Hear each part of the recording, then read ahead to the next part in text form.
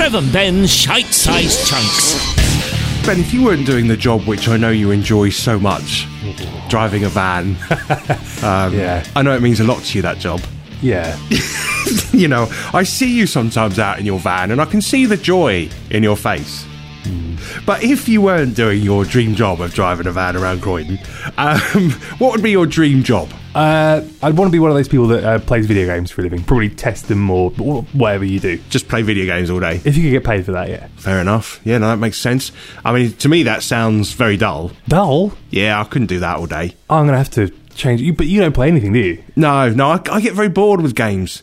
I find, because I'm not a gamer, when I do play a game, say with my godson, I find very quickly I get blisters on my my fingers from playing on the thing. Oh, you delicate flower. I know, isn't it? Pressing the buttons hurting your thumbs. It does, yeah. I haven't roughed my fingers up enough. What do they have to do, like when you're a guitar player and you have to rough your thumbs up and stuff, you know? Do you get blisters, changing the channel? No. Dialing the phone? But I think when there's an intensity, isn't there, when you're playing games and you're really going for it. Actually, it's probably a good thing you don't play games, because I can see you as the sort of person who would go nuts and throw the controller through the screen because you're too frustrated with it. I think that's possibly why I don't like them. And I get bored so quickly with them. Really? I do. I get so bored. Oh. I can play a game for about, I don't know, half hour, and not even that, to be honest. 10 minutes and I start getting a bit bored. I think the trouble is I've not really played any of the big, new, very technically advanced games. Yeah. I think back to when I was in my teens and the sort of games we had. Mario on the Nintendo, for example. Great game, Mario. Got nothing against Mario, but by the time you jumped on a couple of mushrooms, picked up a couple of coins, fought off a baddie, well, I've done that now. Oh. Do you know what I mean? It really isn't your thing, is it? It's not. And I spent a lot of time in my teenage years playing games with people who knew that I was shit at it, so would then grab the controls from me to, I'll get us through this bit. Oh, yeah, so I'll sit here for half an hour while you just do it. So if that isn't your thing, what would be your dream job? I think an astronaut. Astronaut? I'd love to go into space. Now, that does sound amazing, but I worry that I'd be like you with a game. 5 minutes in, I'd think, seen it now. How can you get bored with space? Seen it now. Want to go home. What? Or get back to my Xbox. This is ridiculous. You'd rather not be in space and exploring those realms barely touched by humans. I think to play Mario Kart. If I'm on the moon, yeah, and I'm looking down at planet Earth from the moon, or think even of the awe and the wonder. Yeah, and I think, wow, yeah, man's endeavour. Yeah. Man has landed me on the moon. Yeah, look at the view. Yeah. Look at Earth. Yeah. Isn't it spectacular? Is it time to go back yet?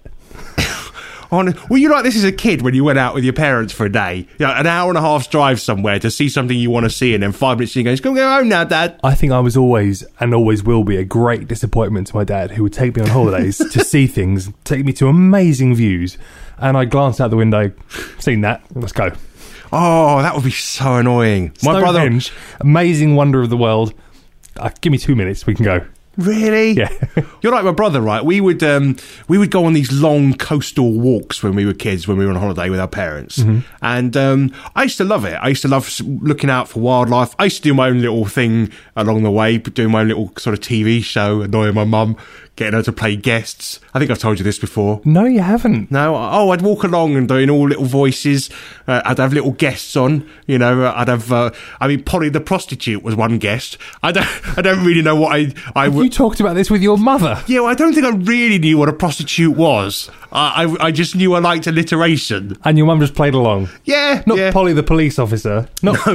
No, Polly the prostitute. Right. And I think there was Gary Gay as well. Gary the Gay and Polly the prostitute. Yeah. Your mum must have had some raised eyebrows. But my mum would play a couple of roles. I'm hoping she wasn't playing Polly. No, she would play Hilarity Mum was one character. Can I just point out there's no alliteration there at all? No, I couldn't keep that going all the time. I think because I would then get my mum to tell jokes and silly jokes. And then I would have a character based on her, although I don't know if she played it, but because I think my character was male, Mr. Cautious. Okay. And because my mum would, whenever we were walking along these coastal paths, she would get so nervous about how close to the edge we might get, and it wouldn't be anywhere near the edge. She'd go, don't go near the edge, Trevor, I'm nowhere near the edge, Mum. I mean, the cliff's about 4 miles away. Just stand back. So I'd have this character, I'd be walking around going, be careful, are you going to fall? And just do that. And it must have pissed my mum off. For about half hour on this walk, I'd be doing all these voices and characters. I imagine so, yeah. Anyway, we would get to where we were going, and then we'd want to just sit and take in the view, or sit and watch the wildlife, for example. And my brother would be, can we go back now? Can we go back now? So we've only just got here. Yeah, yeah, but you've seen it. It's not going to get any more view. The view is the view. It's not going to be any more view. You've done it. But there might be more wildlife to come. I mean, I remember sitting on top of a massive hill in Cornwall, just watching the sea, and then suddenly a whole school of dolphins went by. See, I'm such a Philistine. I would say, if you suggested we go somewhere to see something, I would pull up Google Images and save you the journey, and just say, well, it's not the same. You're not experiencing it, are you? You've seen it. It's done. Also, can I ask you a question? You're an Arsenal fan, right? Yes. How early, if kickoff's at 3, how early do you turn up to your seat? Oh, well... Because I reckon you're like my dad. Early? Yes. How early? Good hour. See, I would, go to Fulham, and admittedly, there's less of a queue to get in as there used to be. But, I would happily sit down at 5 seconds to 3 o'clock. Really? Yeah.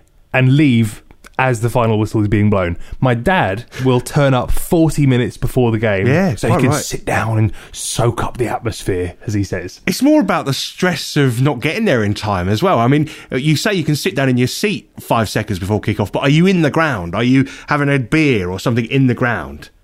No, I would time it so that if my arse cheeks could hit the seat as the referee's blowing the kickoff whistle, that would suit me perfect. You're not one of these people who leaves early, though, are you? I have been tempted, as I say, being a Fulham fan. Oh, yeah. I have been tempted. 5 down at half time. No, I've never done that, no. I hate that. Mainly, I haven't done that because my dad's driving me home, and he will stick it out to the bitter end and soak up some of the end atmosphere so we can clap the losers off the pitch. Anyway. I've never left a game early, and I refuse to do so. Well, I've told you before about my idea of having sort of roller coaster style seats to keep people sat down so that they don't block my view as they want to leave early. I once had a row with a friend of mine because we were talking about football, and I was complaining about fans who leave early. And he was saying, I can understand it if they got trains to get. I thought, but then he turned on me.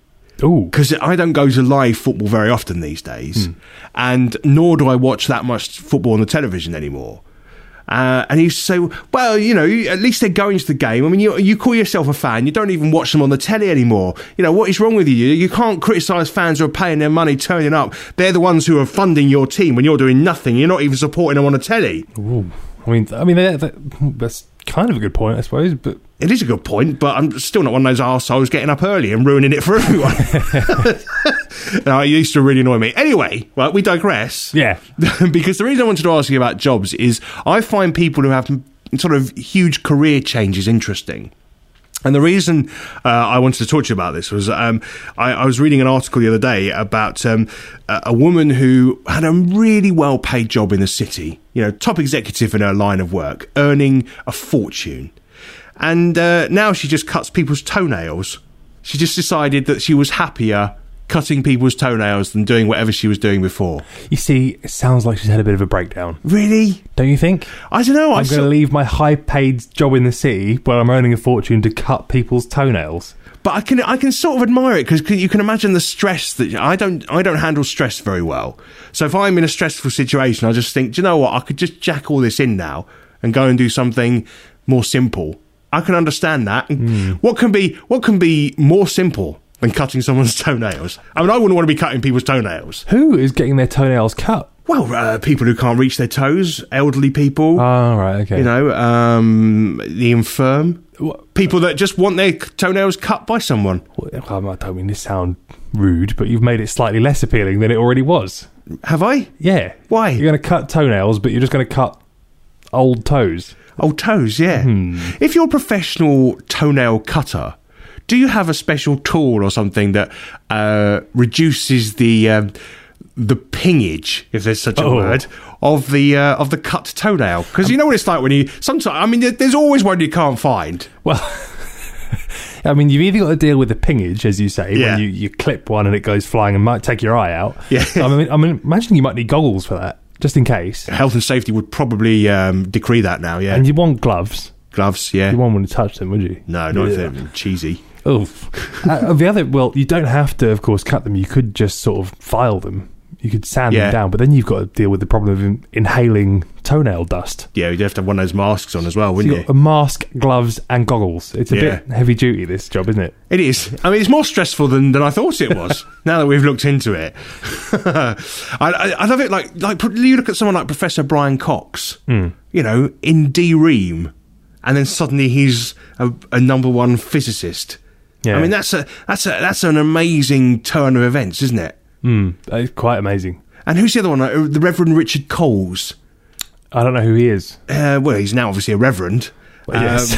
But he was in the Communards. Oh. I find that a very odd move. It fascinates me that someone can make such a huge change in their life. I don't think I could do that. I think I'm quite a scaredy cat, really. And it's like, I'll stick on the path I know.